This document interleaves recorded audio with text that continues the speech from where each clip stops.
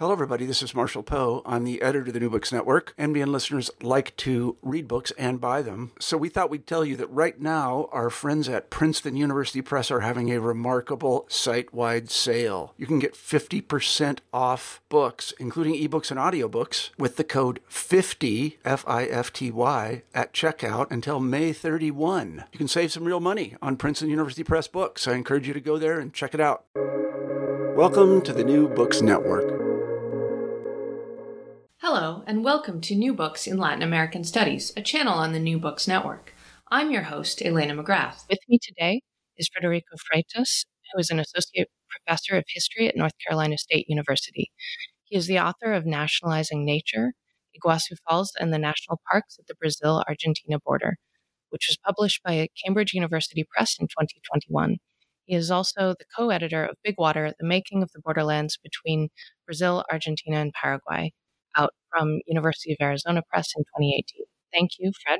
Thank you for having me. It's a great, I'm very happy to be here talking about my book with you. Wonderful. Well, can you start by telling us a little bit about your own background and how you came to this project?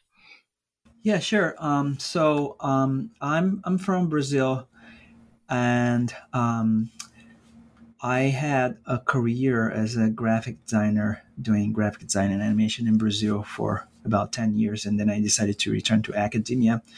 And then eventually I came to the United States to do my PhD. And I always had interest in environmental history and also in the history of the Atlantic forest. I can talk more about the Atlantic forest later on. And when I was in grad school, when I'm doing my PhD, I knew I wanted to do something with environmental history of Brazil, something related to the Atlantic forest, the history of the Atlantic forest in Brazil. And I started to look into possible topics.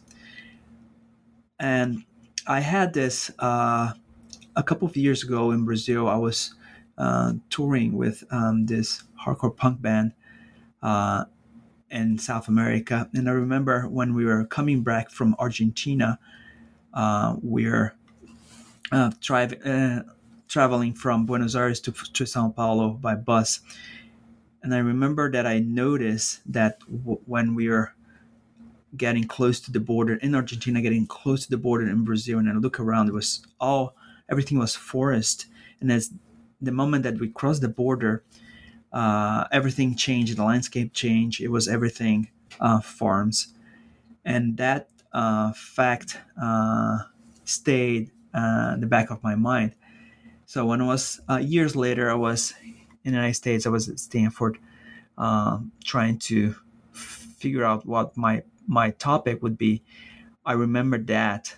And then I went online and went to Google Maps and looked online a satellite image of this region. And at a time, 10 years ago, 12 years ago, you could see stark difference in the landscape in these satellite images between the Brazilian side of the border and the Argentine side of the border. And then I decided I'm going to do an environmental history of this borderland. This borderland is known as the Triple Frontier, the Tríplice Fronteira, or Triple Frontera. And it's the borderland between Brazil, Argentina, and Paraguay. And it's kind of like famous borderland in South America. So I thought it would be a great opportunity because there's like the borders and there's different social, historical, environmental processes happening at each side of the border. So I thought I'm going to do an environmental history of this borderland. It turns out that you always start with a very big, wide, bold project, and then you end up narrowing down it to something more manageable. So I end up focusing on these two national parks that were created at this borderland in the 1930s. One in Argentina, one in Brazil, to protect this massive waterfalls that exist there, the Iguazu Falls, because there was something more manageable. I could use that, the history of these two parks, as a window to talk more about the the larger region as a whole. That's how I started with this project. And it was interesting because I'm not from that region of Brazil. I'm from São Paulo, big city. I don't have any experience there. I don't have family connections there, but it was interesting to look at that region as sort of an outsider. That's how I got interested in this topic. As an outsider in a hardcore punk band trying to cross the border. That's an excellent origin story for thinking about what borderlands mean and landscapes, changing landscapes. So for listeners who may also be outsiders who have never been to this region, what makes the landscape of Iguazu Falls, the Triple Frontier, and so unique, and what is the Atlantic Forest? Okay, so this is a really interesting question. So that region is dominated by the Paraná River, which is part of the Paraná River Basin, which is the second largest river basin in South America after the Amazon River Basin. It's a huge river basin. And the Iguazu Falls, they are waterfalls that are on the Iguazu River, which is one of the main tributaries of the Paraná River at that region. And the Iguazu River in its final stretch makes the border between Brazil and Argentina. The falls itself are really interesting. There are these massive falls.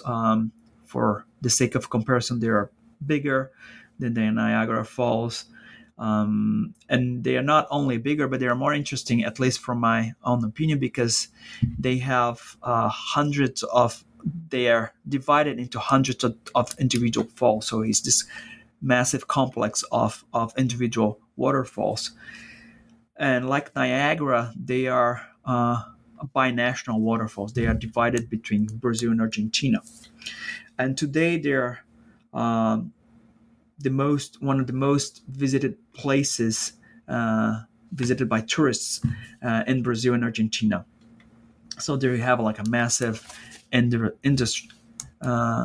tourism industry built around visitation to these waterfalls.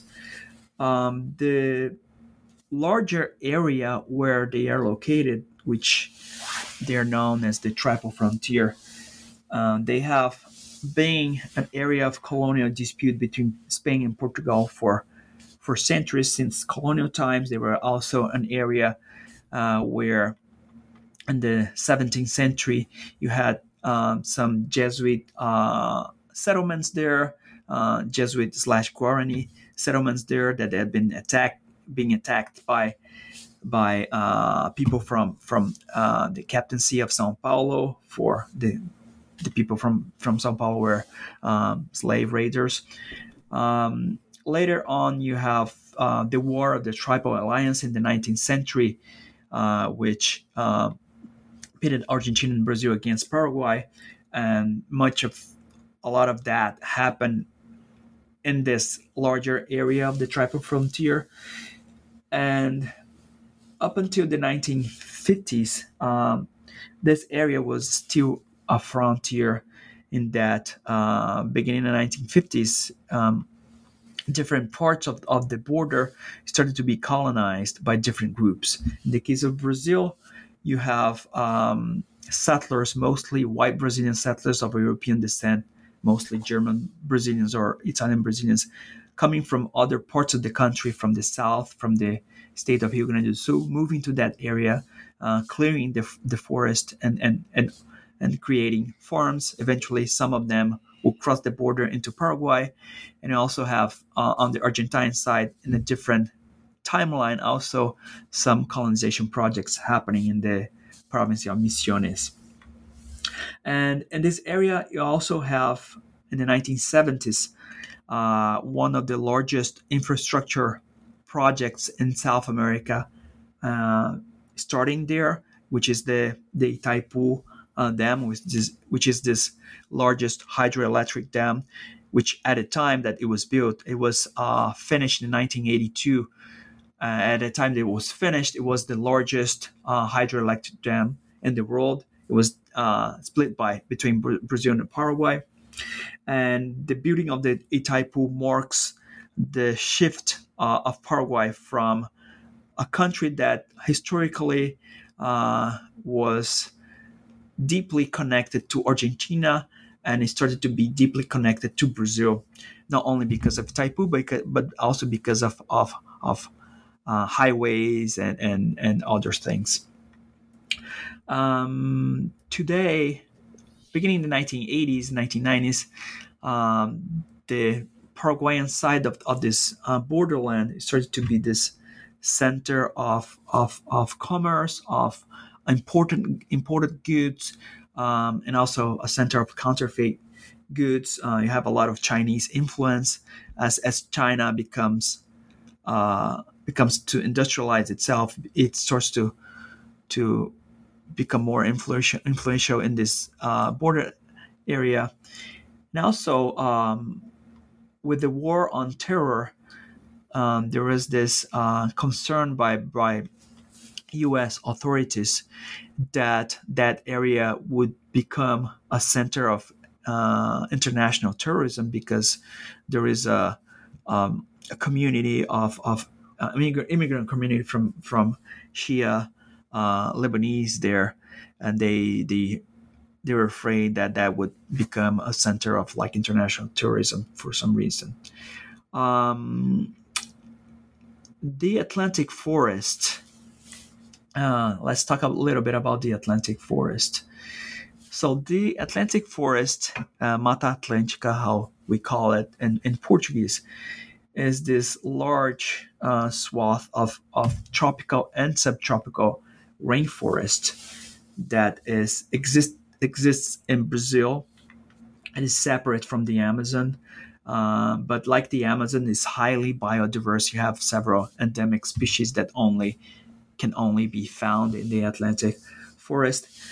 Encompasses a huge swath of coastal Brazil. The eastern seaboard of Brazil used to be covered by Atlantic Forest. Originally, there's estimates that the area of the Atlantic Forest, when the Portuguese first arrived in Brazil in the 16th century, covered over 600 square miles, which is an area the size of Alaska. And this is the area where most of the Portuguese colonization initially occurred in Brazil. You have all the classic cycles of colonial and 19th century commodities happening in areas of Atlantic Forest, things like sugarcane, gold, coffee, and also later on in the 20th century, industrialization all happened in parts that used to be covered by Atlantic Forest. Over 70% of the Brazilian population still lives in areas that used to be covered by the Atlantic Forest.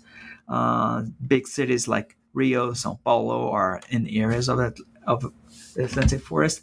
And today, it was most of the forest is gone.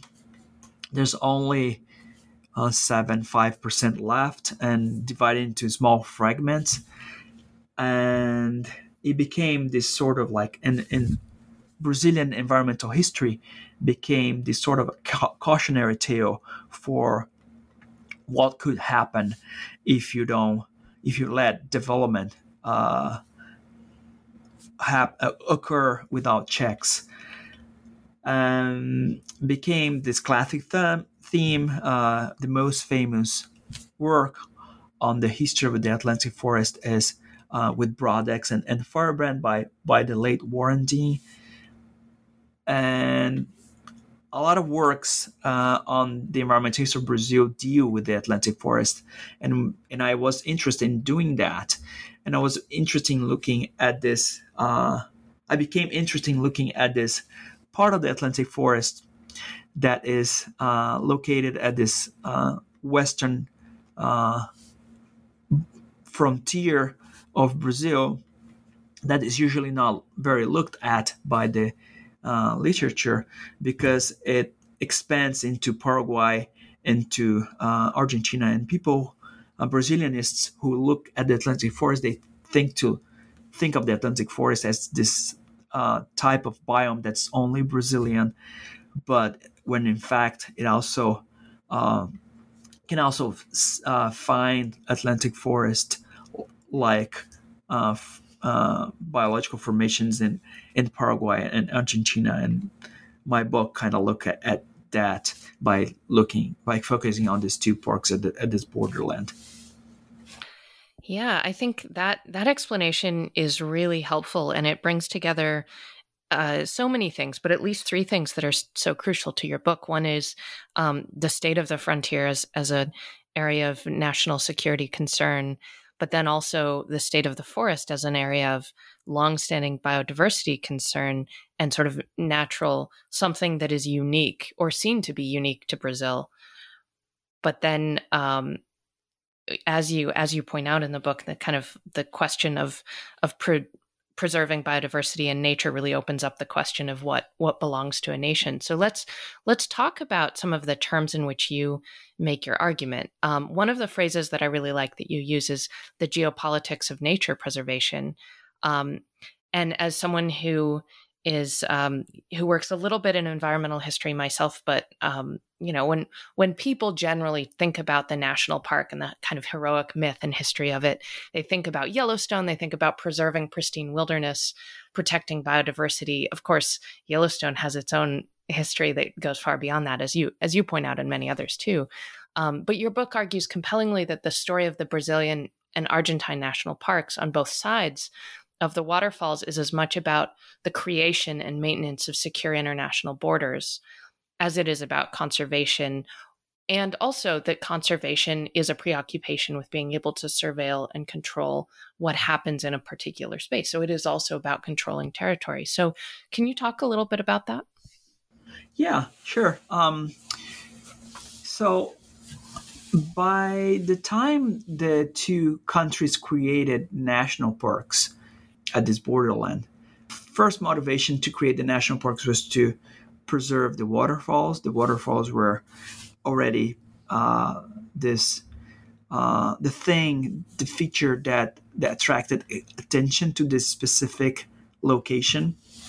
There were people visiting, and it was a waterfall that by law, by an international treaty, was divided between the two countries. So you have this sort of like dynamic that happens, connecting people on the two sides of the border, in which every time one side decided to do something to preserve the waterfall, like pass a law or expropriate land, the other side would do the same. But beyond that, the two parks, they were not limited to the waterfalls and to the immediate area surrounding the waterfalls, but they also expanded to other parts of this region. And by doing that, they end up protecting large expanses of the Atlantic forest. One thing that I found out when I look at the debate about creating these parks in the 1930s on the two sides of the border is that although concerns about the conservation of the forest were in the mind of many people who were proposing these parks to be created, there were also other concerns, and these are primarily geopolitical. Brazil and Argentina had been this kind of like rivals in South America for many decades, for many years. And this area, although the borders of this area were already set by the time these parks were created, this area had a history of a border or a border conflict between the two countries. And by the time they were discussing the creation of these two parks, people were also discussing on the two sides of the border the fact that this area was sparsely populated. This area, the borders at this region were porous. People were crossing the border all the time. In the case of Brazil, for example, you had these Argentine firms that were exploiting wild yerba mate on the Brazilian side, and they would employ a labor force that was primarily Guarani, native Brazilian, and you have all these Brazilian government employees who were traveling to this region, and they would write this report saying there was an absurd that we're traveling in Brazilian territory and could not find people who spoke Portuguese. Only people were only speaking Spanish or Guarani, and Brazil needed to do something to nationalize that border. So the creation of the Brazilian Park was envisioned as a way to use the park as a tool to funnel investment to nationalize that border. And it's the same in Argentina. In Argentina, it's even more extreme in that the Argentines, when they created the park, they also created an entire national park system with a national park legislation.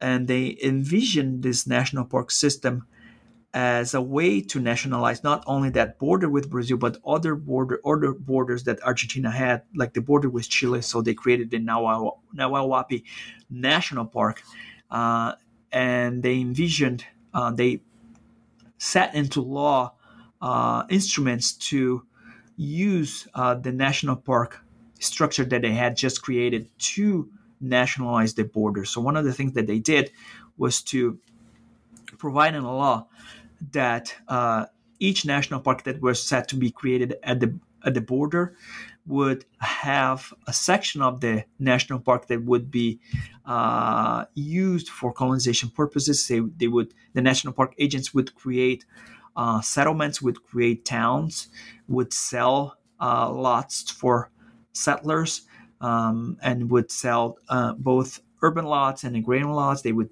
establish infrastructure for these settlements, would establish services, hospitals, schools. The National Park Agency would manage these settlements.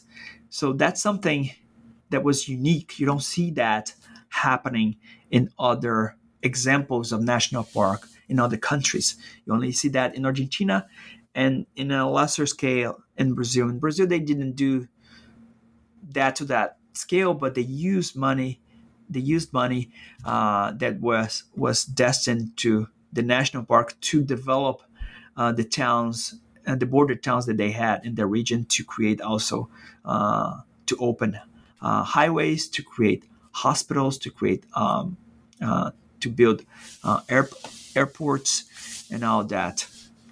So what you have here, a very clear example of national parks being used for to promote development, not only development in terms of tourism, but development in terms of like actual settlement and colonization of areas that were deemed as sparsely populated.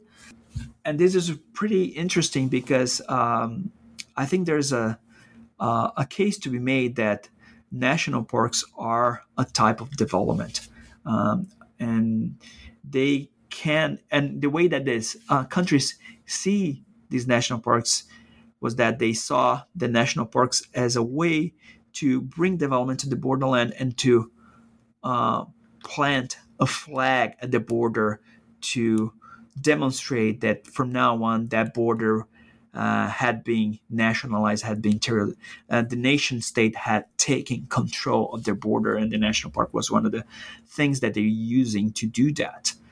And a lot of times when you think about national parks, we focus so much in conservation that we forget the fact that national parks are, at the end of the day, they are national. They are supposed to be this national symbol, the symbol for the nation. And in the case of these two national parks, this is pretty clear. I think one of the things that I really enjoyed about your book was starting with the creation of these parks as you call them, paper parks, right, where the national government just says these belong to us, and you cite examples of people trekking out to see them and seeing maybe a sign on a tree, but nothing else, right? And so one of the things your book does really well is show that when you say national parks are nationalizing, that there's an infrastructure built, and I think that case for it as a form of development makes sense, and as a way of encouraging settlement, as you say. So, who was settling in this area, and then when did that preoccupation with putting people into the park change to a preoccupation with controlling access? So, in the case of Argentina had a very explicit policy of using the park that he had created there to promote colonization. So they had this model of the type of person they wanted to attract. Ideally, would be an Argentine national born in Argentina.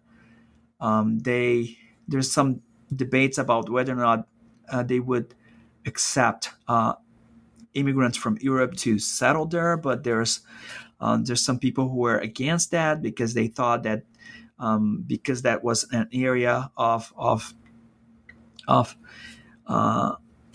that could be influenced by neighboring countries, they wanted to make sure the people who settled there were actually Argentines.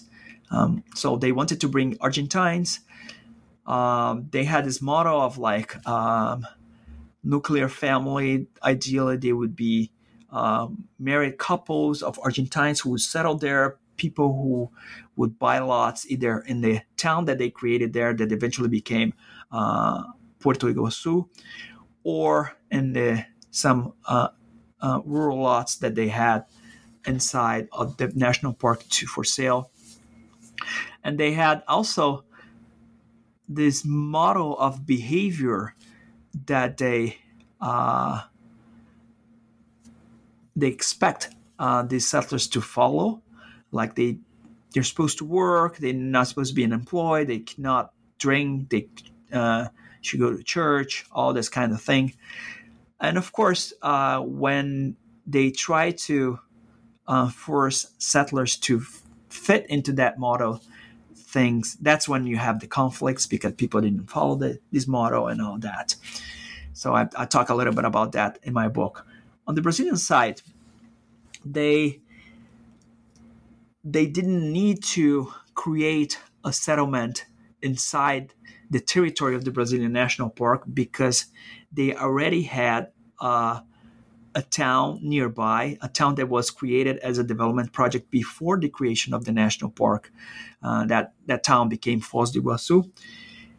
And also because Brazil, this part of Brazil, a couple of years after the park was created, was already the target of a colonization project. But in Brazil, what you have is you had a dispute between the federal government and the state government on who owned the public land that was used to create the national park. And that dispute dragged on for a couple of years. And while this dispute is being disputed in courts, you have colonization ways of settlers coming from other parts of Brazil. These are the white Brazilian settlers of German and Italian descent that I talked before. And this part of Brazil, of Western Paraná, that's the name of the state there, it was an area that had a history of land conflict, a history of land grabbing, of conflict over land, of colonization companies selling land with dubious land titles for settlers, and then expelling them and selling the land again. And you also have a history of settler uprisals in this part of Brazil. So because of all this land uncertainty, this dispute between federal government and state government, and this history of land violence, you had a process in that you had people starting to sell land inside the national park that had been created 10, 20 years ago in Brazil to settlers with fake deeds. And so you have a lot of settlers settling inside a section of the national park in Brazil, and that will become a problem that would be solved in the 1970s with the relocation and removal of the settlers.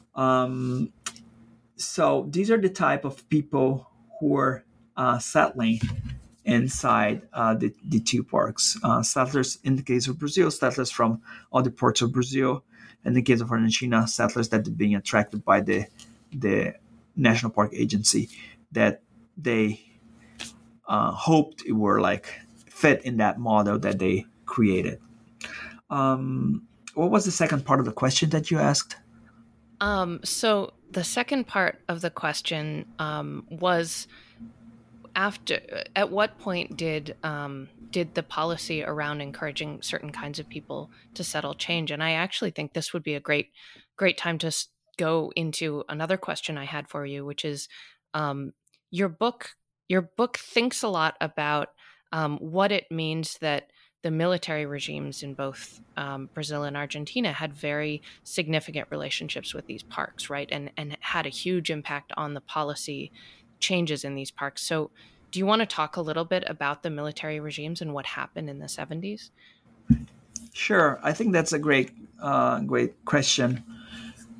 So since the beginning, when the parks were created in the 1930s, you had people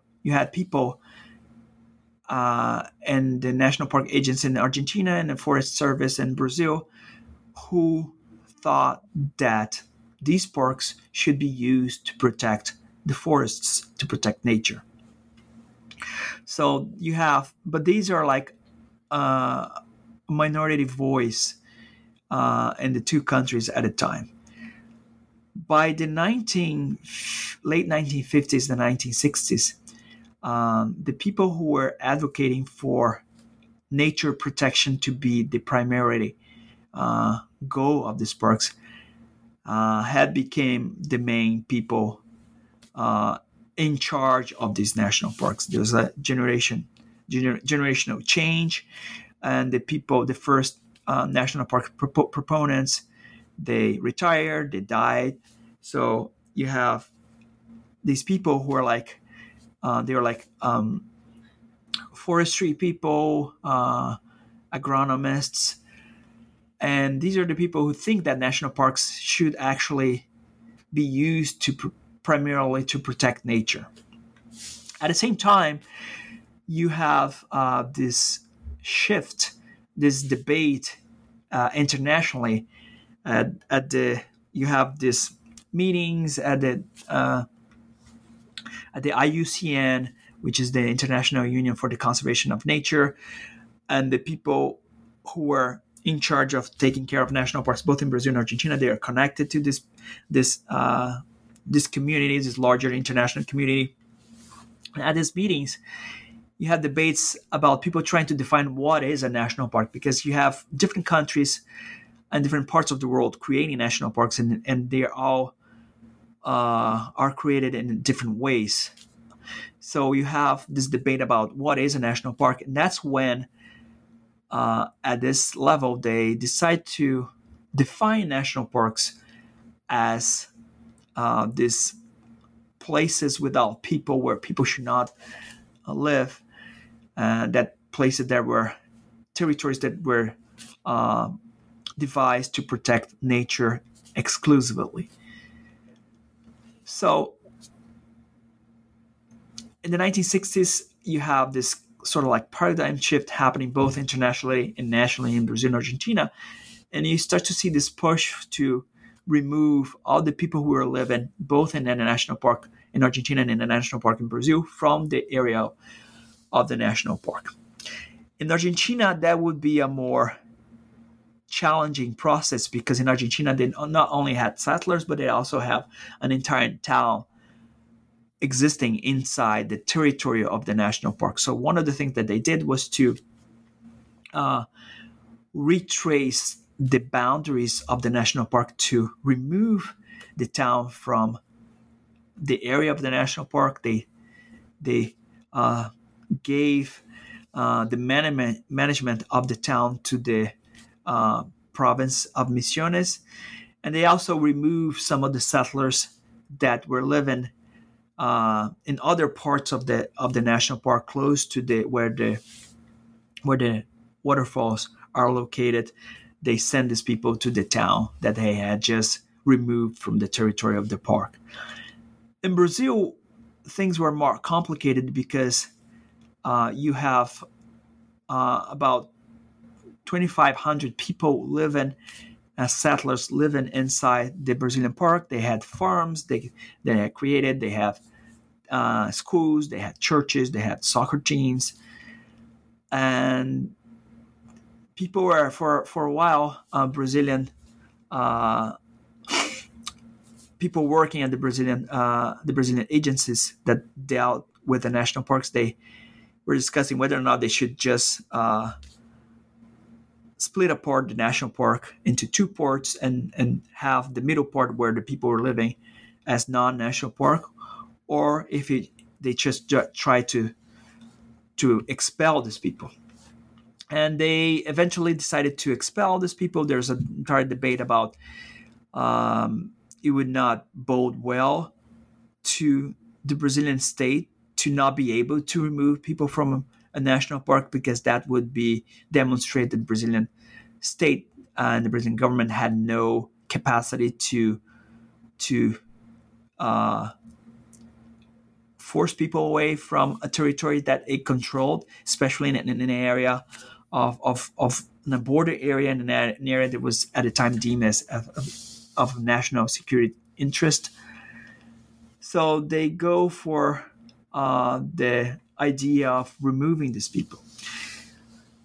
It turns out that all these changes, they happen on both sides of the border at a time that the two countries were controlled by military dictatorship. In the case of Brazil, you have the military dictatorship that started in 1964 with a coup, and between 1964 and 1985, Brazil is controlled by different military governments, and that's the government that carried out this removal of settlers from the Brazilian park. In Argentina, you also have that happen primarily at the time of the Argentine Revolution, which is this period of military control of Argentina that happens in the mid-1960s all the way to the early 1970s. And some settlers linger in the Argentine park, and eventually are removed by the second military dictatorship during the Dirty War. So that shows that to remove these settlers, what you have was a top-down process that used some of the tools, some of the violent and authoritarian tools of these that were at hand by these military dictatorships to remove these people. In the case of Brazil, they not only use this more authoritarian tools, violent tools, but also they used the agrarian reform structure that had been built by the Brazilian military dictatorship to remove the settlers. When the Brazilian military dictatorship started, one of the things that they recognized was that they would need to do an agrarian reform, and the way that they chose to do an agrarian reform was by doing an agrarian reform by promoting colonization. That's when they started to send people to the Amazon in colonization projects. They recognized that there was a lot of people without land in Brazil, and instead of expropriating large latifundia, they decided to not touch that and just send people to frontier areas to give them land. And they used that to those legal and policy tools to remove the people from the Brazilian National Park from within the national park. They used the national park as a sort of like a test case for this type of new policies. And you have a lot of violence, people being arrested, people resisting, people being sent to jail because they're resisting removal, people being threatened with torture, all the kind of things that is common throughout this period in both Brazil and Argentina. Yeah, I think that's so interesting, the ways that, as you say, that the military governments were able to use the parks to try out policy, but then also the military governments had the infrastructure to control the parks in ways that maybe earlier governments had not done. So let's talk a little bit about how this example, or how the Brazilian and the Argentine cases compare to other histories of national parks. So, for example, there's a growing literature on Mexican national parks and their entanglement with the revolutionary state, or on U.S. national parks, of course. So, how does this case compare with those? That's a really interesting question. So, in the case of the United States, a lot of the literature since the 90s on national parks had tried to focus on national parks as acts of displacement. They tried to focus on the peoples who were displaced by the creation of these protected areas, indigenous people or rural people who were displaced, or who no longer had access to the natural resources encircled by the creation of these national parks. And they have tried to uncover that, cast a light on that history, because that's usually a history that is concealed by or used to be concealed by the standard discourse on national park, the type of discourse that you see on official literature by the National Park Service. Now that I think that has changed in recent years, but up until the 90s and 2000s, the normal narrative about national parks was that they were created to protect wilderness. This idea that wilderness were these primeval natural regions that never had human habitation in them, and this idea that you had to recreate this, bring nature to this pristine state without humans. And the literature, this new literature on national parks in the United States, were trying to point out that, in fact, people always lived in these areas.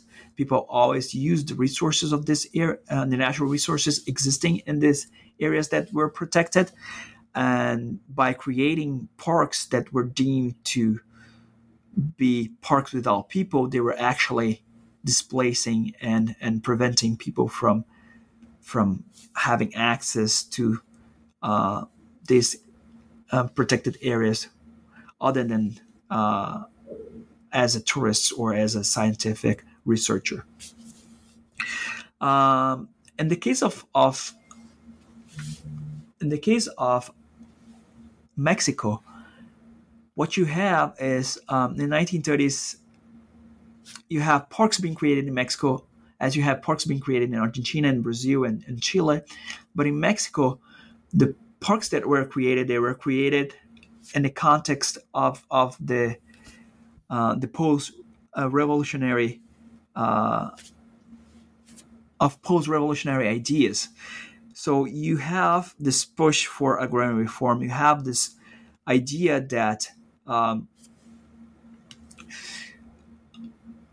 any kind of policy, any kind of agrarian policy needs to serve the needs of the people who are living on the land. So the parks that were created in Mexico, they were created to that in mind. So they did not, at this moment, they did not were designed to remove people. They were designed to preserve natural resources that will be used by this agrarian rural populations that were living inside or nearby these parks. In Argentina, you have this paradigm that's totally different. Parks are created to colonize borderlands, and they are going to be used as these tools of colonization. In Brazil, you have a more haphazard standard in that some of the parks are created to develop borderlands, to develop frontiers. You have that in the case of Iguazu in the 1930s and 1940s. You also have some parks that are created to develop frontiers in the 1960s in central Brazil, as you have this push to develop central Brazil. You have the construction of Brasilia, the new capital city. You also have the creation of several national parks in that area of Brazil. And in the 1970s, when the military regime devised all these plans for development and colonization of the Amazon, included in these plans, you also have the creation of some national parks. These are the first national parks that are created by Brazil in the Amazon. They were created by the military regime in the 1970s as part of this push to develop the Amazon. So you have that, but I also have national parks created in other parts of Brazil for other reasons. So the Brazilian system, maybe because Brazil is so big, the Brazilian system was less coherent up until the 1980s. Yeah, that makes sense. Brazil has a huge and very diverse landscape. Has unique challenges to control of that landscape. So my next question for you is kind of about the way you structure the book itself, and particularly the last two chapters of the book, because the first several chapters sort of tell a coherent binational story where you're talking about similar processes as they play out in Brazil and Argentina. But the last two chapters take a different kind of approach. And so in the sixth chapter, you're looking at surveillance practices as repeated practices that produce a landscape. And in your seventh, you use aerial imaging to look at the landscape transformation. So can you talk first about what made you organize this information in this way, and then a little bit about what this look helps us understand? Okay. So when I sat down to write, this book came from my PhD dissertation, and the structure was already in place. So I developed this structure while I was doing my PhD dissertation. And one of the challenges when I sat down to write this story was how to deal with the fact that you have things happening on two sides of the border at the same time. One of the things that I realized in the process is that this was both a comparative history and also a connected history. A comparative because I was comparing the two sides of the border, and also because historical actors on the two sides of the borders were looking at what was happening on the other side of the border and was acting in response to that. So you have this kind of like national park race, the race to see who's going to create the national parks first. So the actors themselves are seeing what's happening across the border, but this is also a connected history, not only connected by the fact that you have a borderland, that people are crossing the border all the time, but also because the parks, although they develop totally independent from each other, they develop because of each other. And at first, I was trying to write chapters that would tell, each chapter would tell parts of this history of the creation of parks in parallel, the same chapter, but that didn't work out. And then eventually I create this structure where I have 2 chapters about Brazil, 2 chapters about Argentina, and I go back and forth. And that made it easier for me to tell this story. The 5th and the 6th chapters, they are different in that I try to talk about, I go deeper into the connections between the 2 sides of the border, and I try to talk about the 2 sides of the border at the same time. So the 5th chapter is about poaching and hunting and heart of palm harvesting inside the parks. And one of the things that it's interesting about these parks is that the parks have their boundaries, they have their national park boundaries, but they also have an international boundary that divides them, the boundary between Brazil and Argentina. So when you have people from one side of the border, for example, people from Brazil crossing the border to enter the national park in Argentina and poach there happening, you have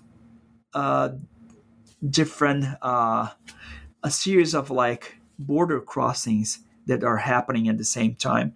So I noticed that happening. So one example of that, people would cross the border to poach, or okay, let's start again. So one example of that, park rangers in Argentina were continuously accusing Brazilians of crossing the border to enter the national park in Argentina and hunt there.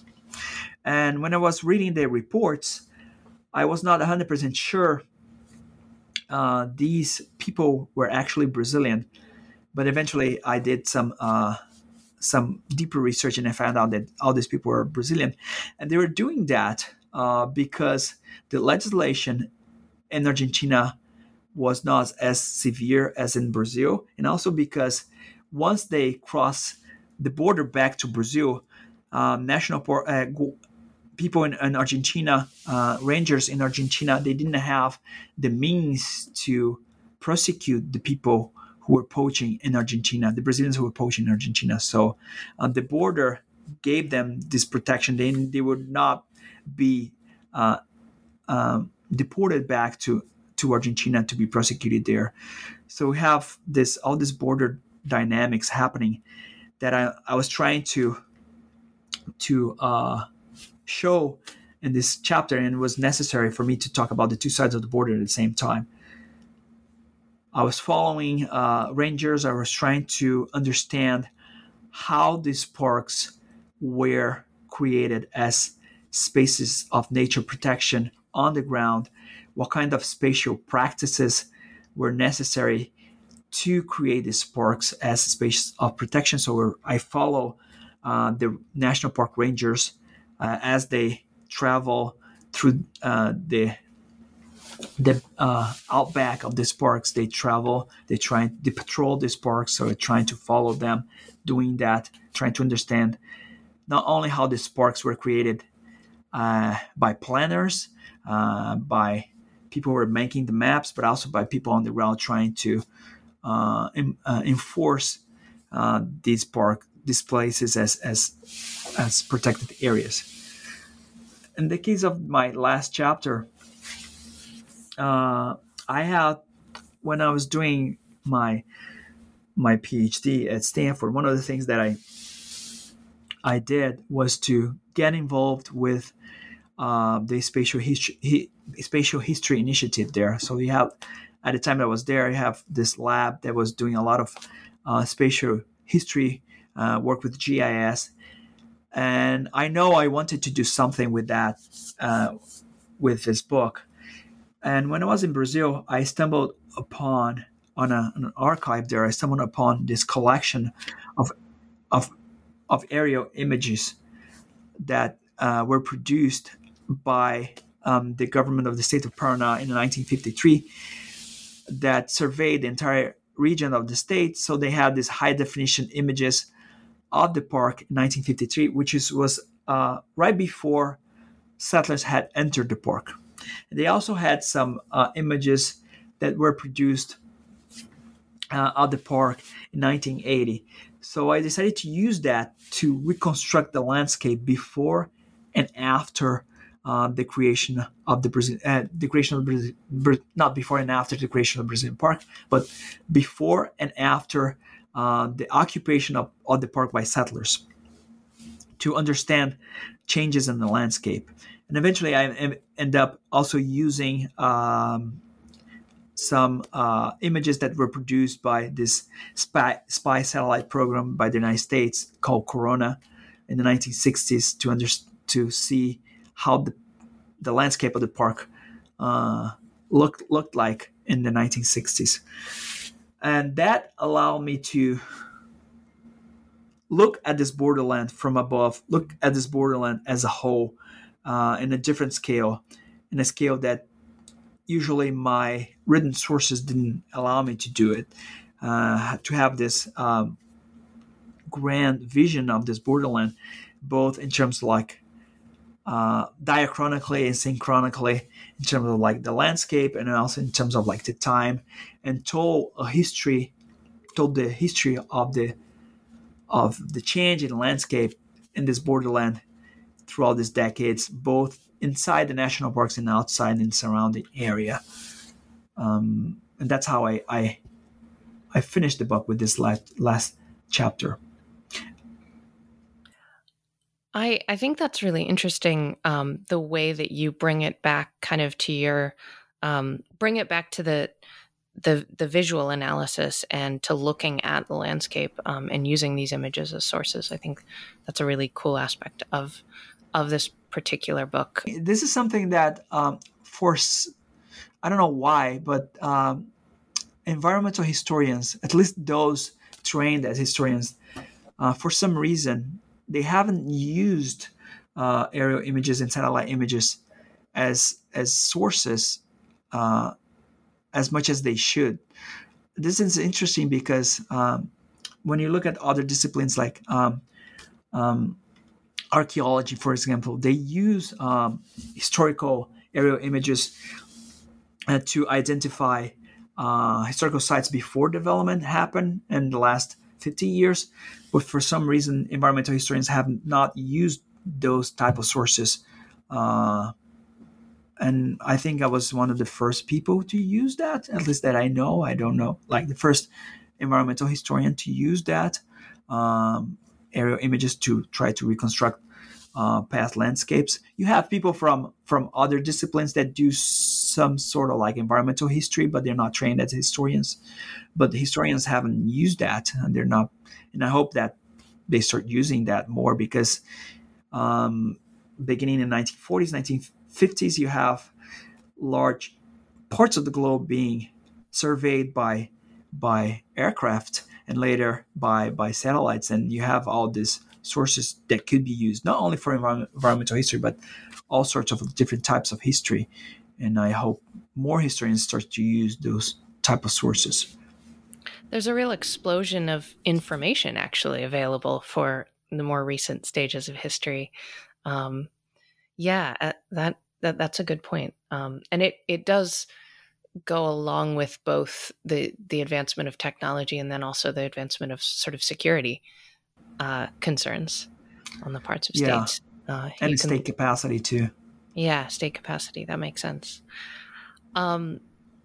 So I want to, my final question about the book is kind of about this tension between when you're talking about nature and the nation. Because as you note in the book, if you're going to try to control poaching, if you're going to think about biodiversity, if you want to talk about the Atlantic forest, there is this. These are things that are not contained by national borders. So it's a story in some cases of collaborating across borders. But as you note, there's this continued reticence to do too much collaborating. This isn't a peace park, as you know, right? These two parks have not created a kind of shared space of easy travel across. It's one of the more controlled tourist destinations that you can go to in Brazil. So how did thinking about these spaces as national parks change the way that Brazil and Argentina related to each other? And then how do those border negotiations sort of continue in the present day? That's a great question. So when I was there at the border doing my research, I interviewed a lot of different people there on the two sides of the border, national park, rangers, and the directors of the parks, people working for the national park agencies, people who worked for the parks before, like retired employees who had started working in the 1940s, 1950s, people from surrounding communities. And I got a sense that despite the fact that this, especially from the 2000s on, when you have the creation of the Mercosur, which is the common economic market between Brazil and Argentina, and for locals, even for any Brazilian or Argentine national, crossing the border is not much of a big deal. You can cross with your ID. You don't need a passport. And have a lot of people crossing the border, all sides of the border, including Brazil, Argentina, and Paraguay, all the time. Despite all that, despite all this integration, despite the border being pretty open and porous for nationals of the three countries, you have among many different people a sense that the border is something to be defended. In the case of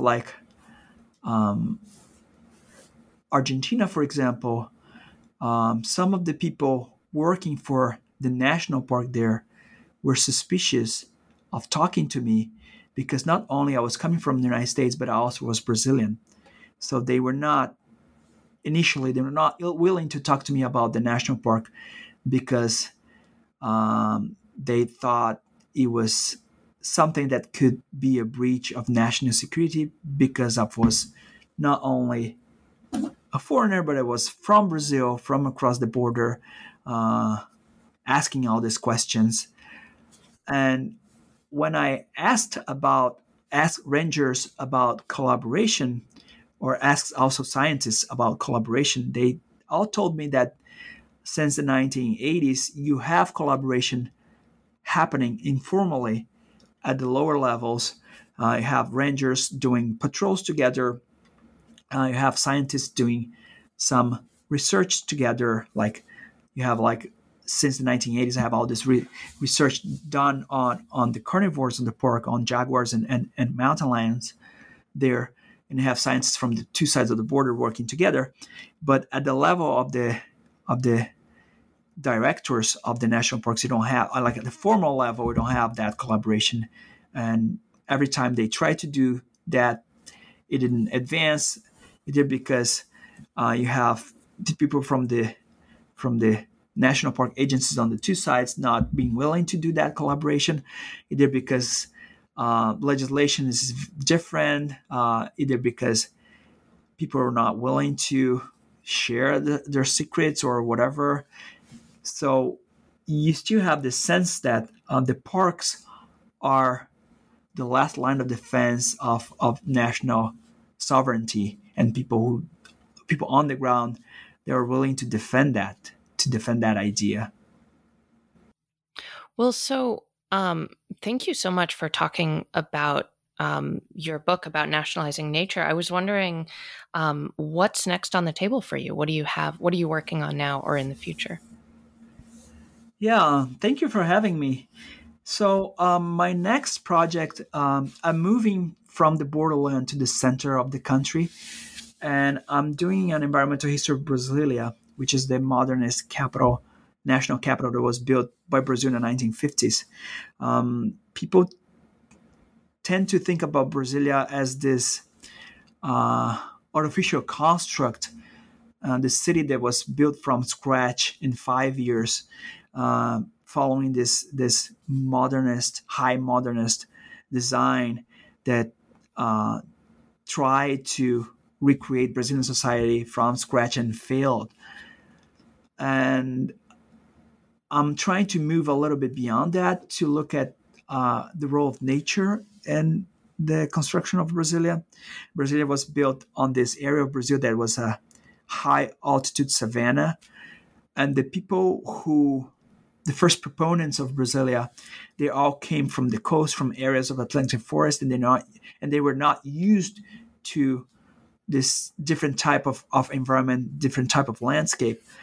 So I'm trying to think about what kind of the ways in which they envision Brasilia, the ways in which they envision this new society, urban society, to relate with the natural environment that was to receive this city, and what happens after Brasilia was built in terms of like the modernist plan and the way it relate to the nature, from like the actual savanna to natural resources like water, to things like pollution and sanitation, these kind of things. That's my next project. That's really fabulous. I love the idea of a natural history of this sort of modernist urban planning paradise. Well, thank you so much, and I really appreciate having you on the podcast. This was a great conversation. Yeah, thank you for having me. It was a pleasure to talk to you, and I'm very happy to be here.